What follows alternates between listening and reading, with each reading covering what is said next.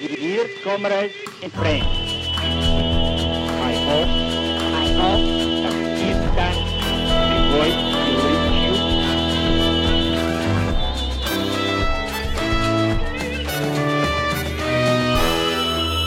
you. You're listening to Red Flag Radio, and we're recording the show on Indigenous land that was stolen and never ceded, that always was and always will be Aboriginal land. Red Flag Radio is a revolutionary socialist podcast that discusses politics, history, theory, activism with people who are participants in the struggle for a better world. And my name is Ros Ward. If you enjoy our show, here's my time to ask for your help. We really appreciate it if you spread the word on social media. And I am announcing today that we have just launched our Patreon account to help fund the podcast and try to make it even bigger and better than it is already. So if you can make any kind of contribution on the Patreon, it would be really appreciated. And you can find that at patreon.com/Red Flag Radio Podcast. So it's patreon.com Red Flag Radio Podcast. I won't spell Patreon for you. I'm sure you can manage. So on this episode, I'm joined by Liam Ward, who's the producer of the show, along with me, and who is a socialist activist and filmmaker. And our special guest is calling in today from Sydney, Eleanor Morley, who's an activist with Uni Students for Climate Justice and a socialist who is based in Sydney and who's been... Hi. Hello, Ellie. Who's been in the fire-affected areas recently. And obviously, this is the biggest political question in Australia right now, and we wanted to be able to talk about it as soon as possible. So we're recording the show on Wednesday, the 15th of January. Obviously, things may have changed when you listen. So that's our caveat in case we say a bunch of stuff and then suddenly everything is different later. But this is where we are. People are really thinking about it, talking about it. People want to sack the Prime Minister, which doesn't always happen in Australia. And there are these massive rallies that have just happened last weekend, Friday night. And Ellie is involved in organising the next one of those that's happening tonight, and she's going to be speaking at that rally. So, Ellie, do you want to start off by just telling us about some of your experiences? Because I know you've been in some of the fire-affected areas in the past few weeks. Yeah, for sure. It's kind of hard to know where to start in a way. So I've been travelling out to some of the quite badly fire-affected towns here in New South Wales to talk to people who have been fighting the fires, who live in the communities, who have been directly affected. And it wasn't really until I went out to these places and spoke to people that I've kind of fully understood and felt the impact that this crisis is having on thousands of people across the country right now.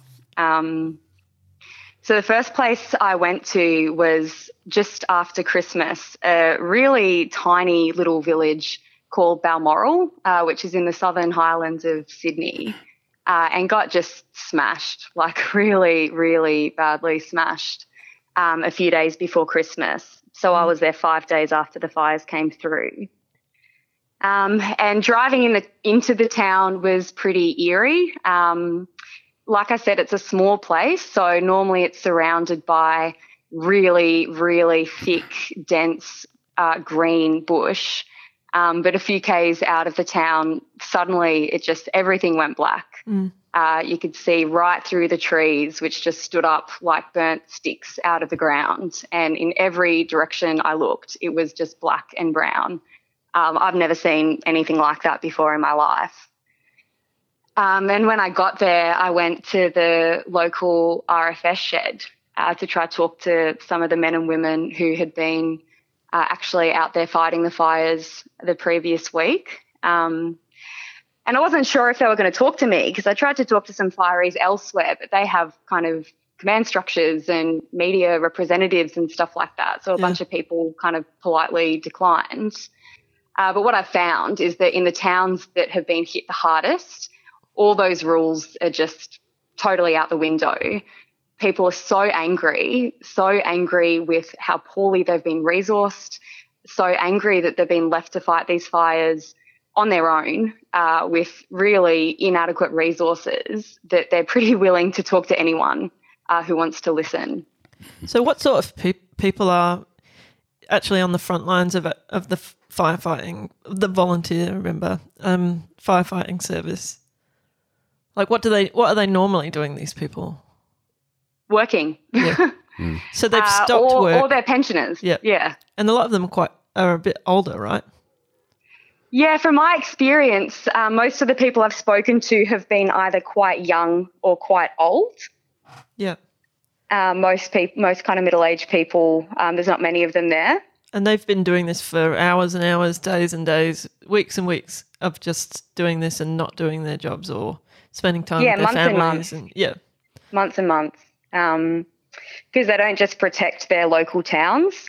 When their towns are relatively safe, they travel to wherever the fire's hitting hardest. One guy I spoke to who was in his early 20s, he hadn't seen his daughter for, I think it was 2 months, because she lived about an hour drive away. He's normally a roof tiler, but he hadn't worked for 2 months because he'd been out there fighting the fires. So he literally did not have enough money to put fuel in his car to go visit his daughter.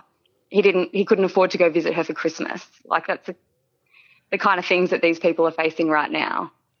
And in terms of the resources that they have in the fire service and also just in the kind of so-called recovery effort, like did they have enough fuel and food and basic supplies like that, or smoke masks and those kind of things?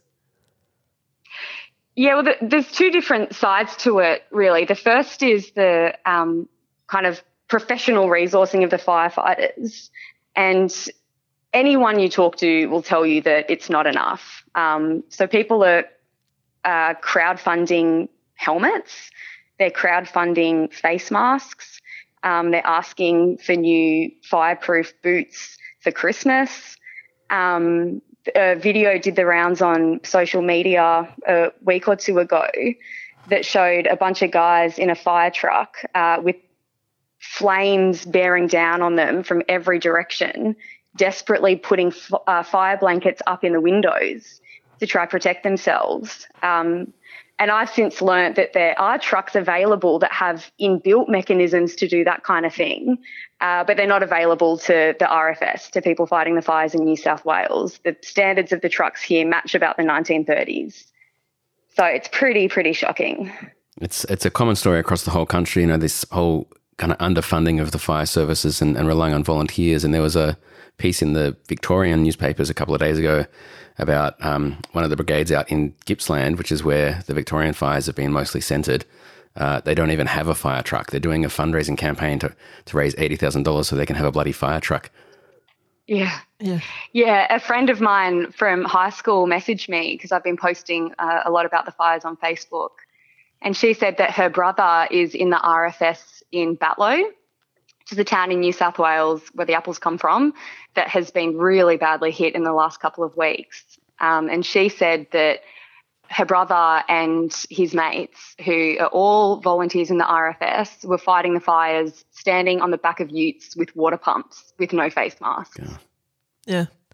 And it's not just like all these sort of individual stories. Like, everyone has the same basic story. Our comrades across the world.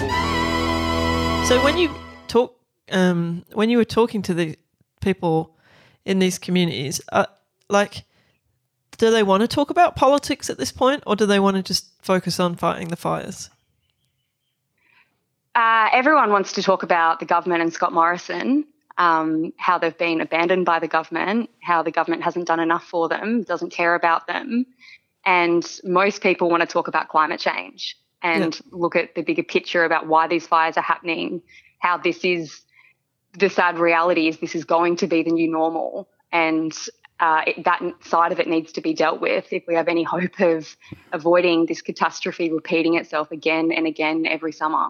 Mm. And then, so people's views on Scott Morrison, then what sort of things were people saying? Anger, like the most overwhelming anger about the holiday to Hawaii. You've got to remember, like, a lot of the media about the fires has been since New Year's Eve, since Christmas, where all the horrific images started up. But these fires started hitting places 2-3 months ago. Yeah. There was months into that he pissed off to Hawaii. People are angry about that.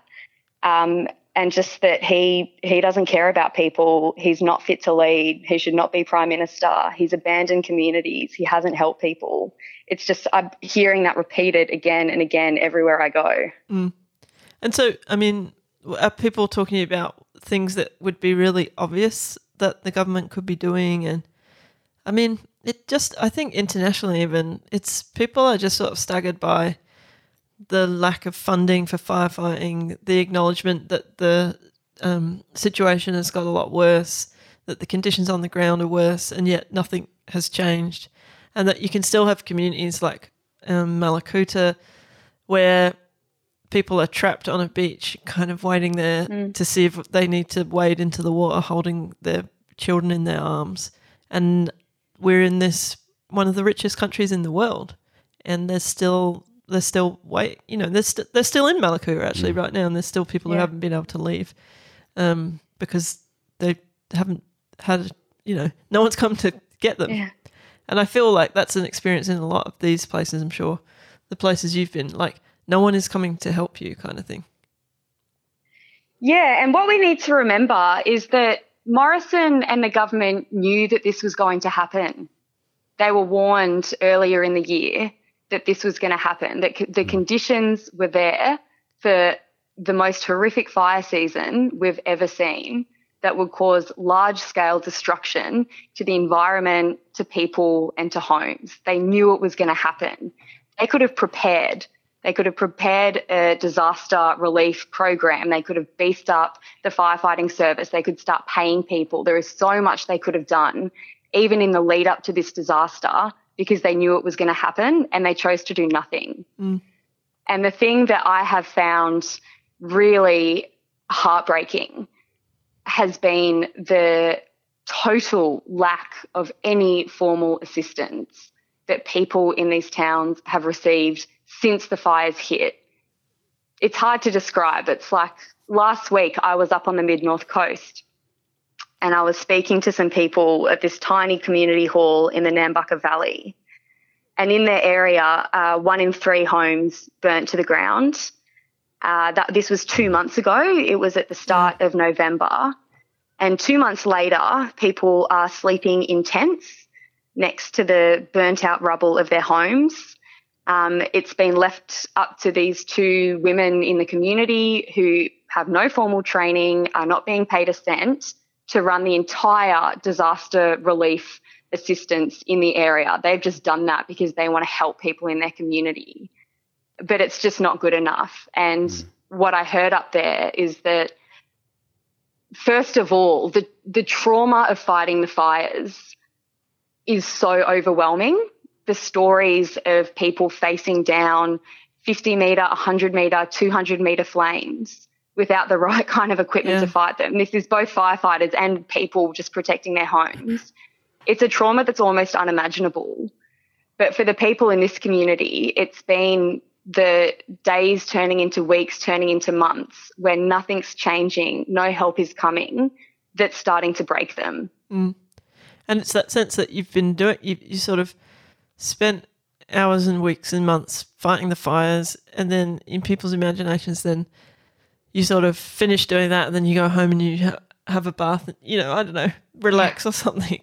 But there's these people who are firefighters have no homes to go to and are sleeping in tents and living off, donations of food and bottled water and all of that kind of stuff, and thinking, wait a second, where is any kind of government infrastructure or anything? Exactly. And people who lost their homes up in this area, they got 2 weeks of disaster accommodation, and then that was it. Mm. Yeah. But in that 2 weeks, their houses weren't rebuilt. The entrances to their properties weren't cleared. They're in the same position that they'd been 2 weeks earlier, the day their homes burnt down. Yeah. But they were turfed out, and it's kind of, okay, well, up to you now. You deal with it. Mm. And have people been talking about the insurance situation? Because obviously a lot of people would be thinking, well, you just get your insurance money and you rebuild your house. But are there people who have not got insurance or are worried about being able to claim on their insurance? Or how quickly that even happens, I guess? Yeah, not very quickly at all is the sad reality. Some people don't have insurance, and currently all they're being offered is $1,000 per adult, now $800 per child from Canberra. For a family of 4, that amounts to less money than an MP gets as their living allowance while they're staying in Canberra for a fortnight. Yeah. You know, it's just disgusting. Other people have started to try claim their insurance. Some are already getting, you know, a barrage of difficult, complicated questions that suggest, you know, they're trying to look for loopholes here and there. One man who fled his property in his ute only to have an M bar fall down a pipe in the front of it. He had to jump out of the ute as it started to go up in flames. He was told by his insurance company that it was still drivable. So we're already starting to hear stories like that, and it's only very early on into just the beginning of the recovery process. But right now, people, there's no money, there's nothing. As well as that, I mean, you mentioned there not just insurance, but the federal government's compensation stuff, you know, $1,000 per adult, etc. You know, this stands starkly at odds with the amount that's being thrown at businesses. So people who've, you know, small business owners or big business owners, people who've lost a business are getting up to $15,000. One of the things, the reason I raise that is because one of the themes I think that runs through this whole crisis and the response to it is that it's drawn out this kind of, you know, the class lines have been drawn very sharply. All of the media coverage and everything the government says is about compensation for businesses. Nobody is talking about workers who are now unemployed because the place where they work has burnt down and they've probably lost their home as well. And the best they can get from the government is $1,000. Yeah, and the Small Business Association, the Business Association were on the radio today talking about how they want to use the special exemption in the industrial relations sort of framework that says you're allowed to just stand down employees if it's a situation that's not in sort of that's out of your kind of control. So basically, they're saying we can just lay everybody off who works for any of these businesses, and the owners of the business get all the cash from the government and then just get to keep it for themselves. So that's that is a contrast, definitely. Yeah, go Ellie. I was just going to say, we're already hearing stories of people who haven't been able to work for months, either because their place of employment has burnt down or they just haven't been given the normal work they'd get over summer, applying for the measly allowance the government has offered, which is 13 weeks on Newstart, not receiving it, sometimes because they're told they don't live in a bushfire-affected region, even when there's burnt houses standing next to them. And these people have to pay rent. They have to put food on the table. They have to make mortgage repayments. We're already into months and months of some people having no employment at all.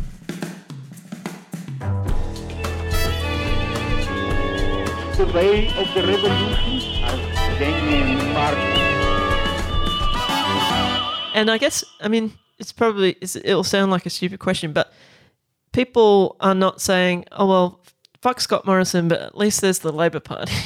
Yeah. You know, I mean, the polls have come out to say that people now think Albanese is a preferable leader to Scott Morrison, but you could have probably put a lump of shit there and said, which do you, you know, who'd you be, what's the difference between Scott Morrison and a bucket of shit? The bucket. You know, it's that kind of situation where people are not saying, oh, but like, if we can just get the ALP elected or the Greens or something, it just seems to be this political vacuum at the moment.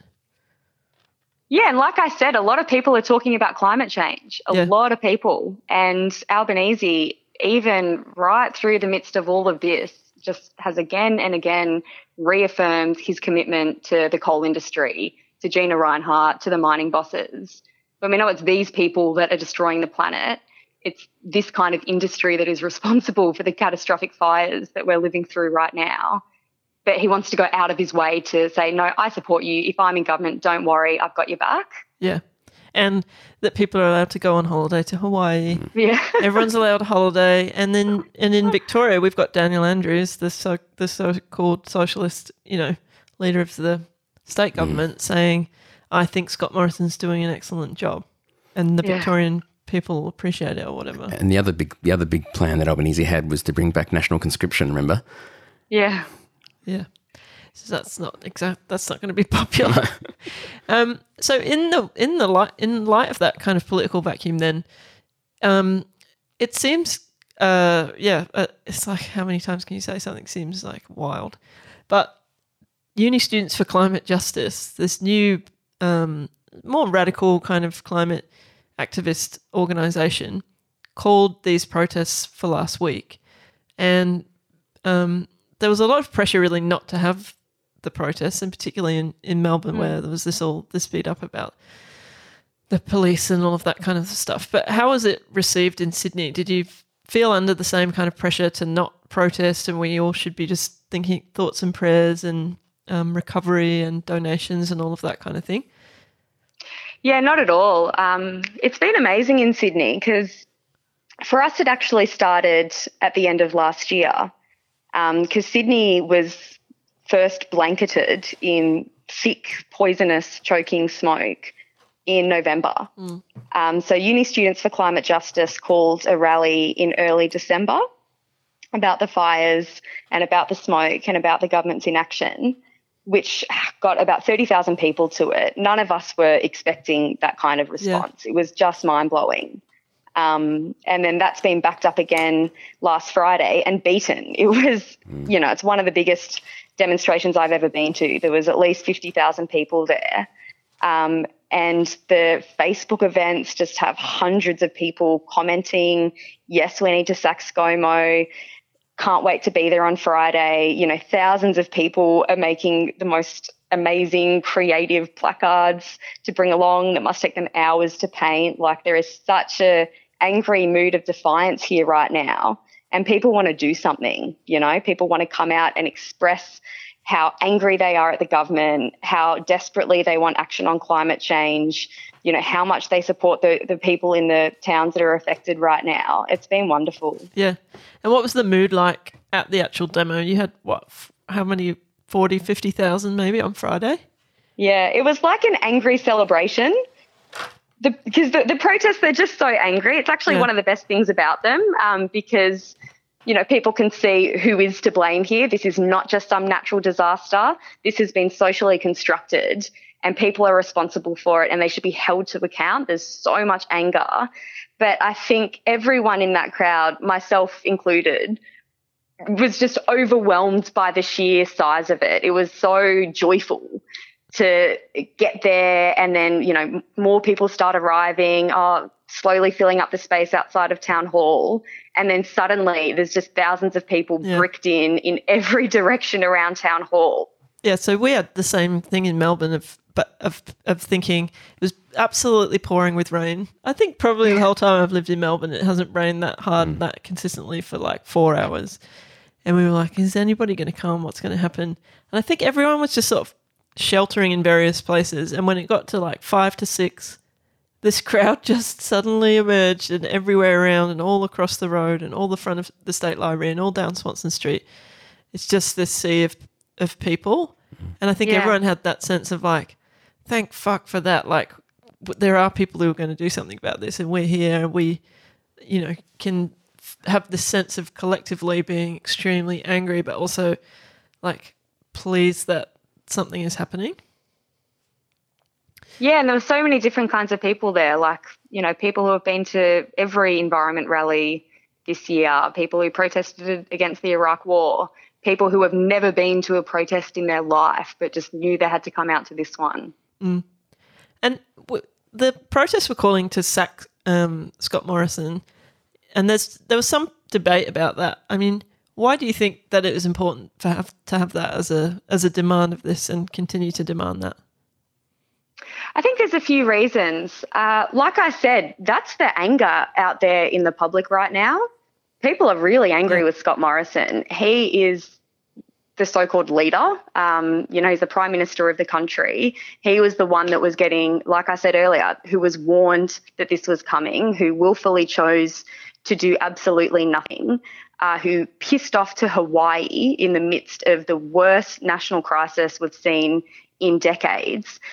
People are angry with him right now, and he should be held to account for what he has done, what he is responsible for, which is the destruction that I've just been seeing out there in these communities for weeks.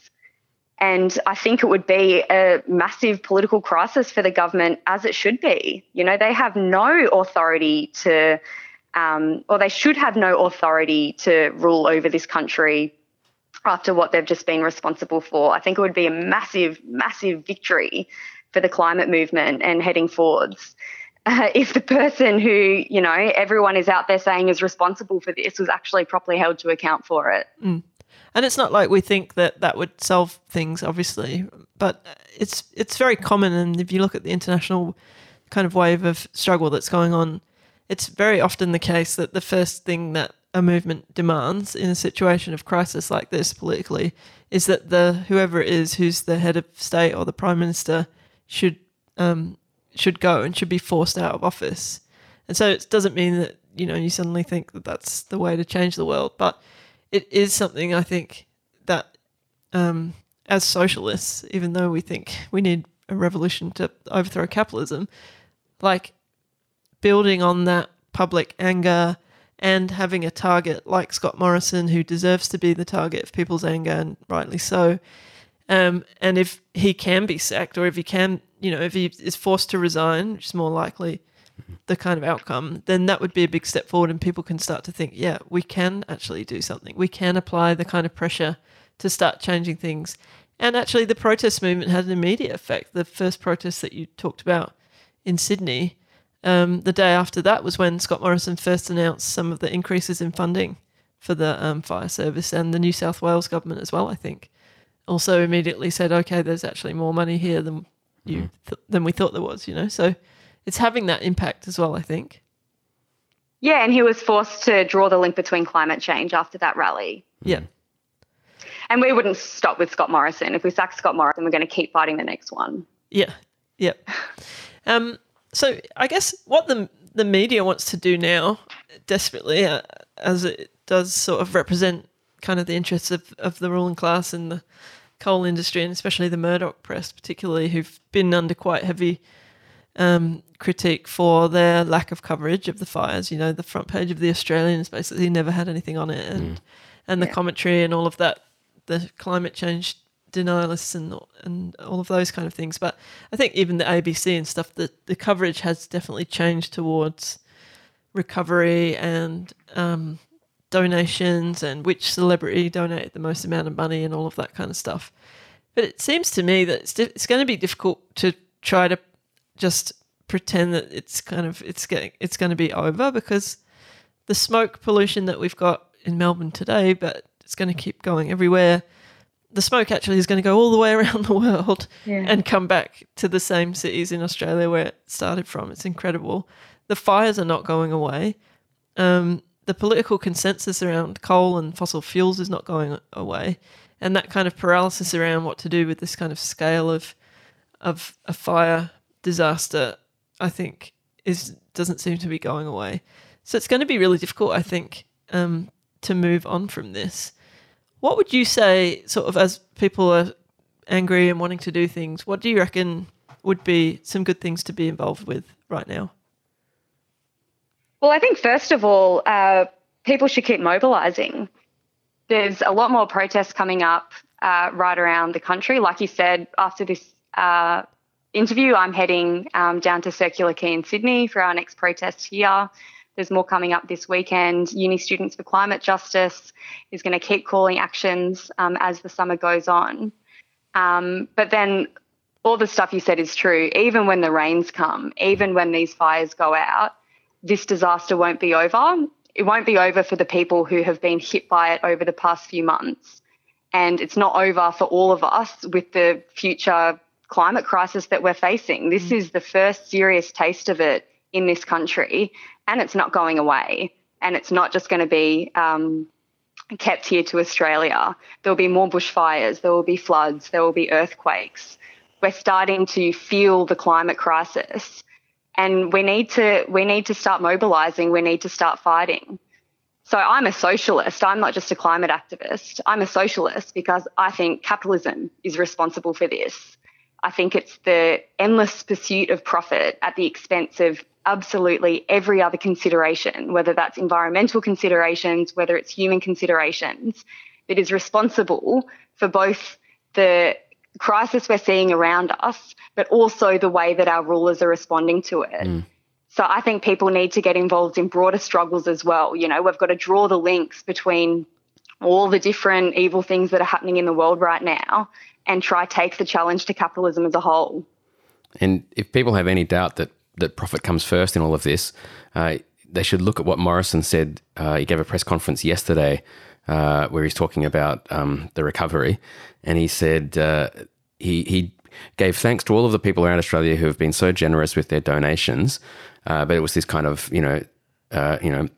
mealy-mouthed statement of support for that, because what he really wanted to say, and he went on to say, was to encourage people to stop donating goods to the areas that have been ravaged by fire, because, and this is his exact words, when you do that, you're just undercutting the businesses that are trying to sell products in those areas. Yeah.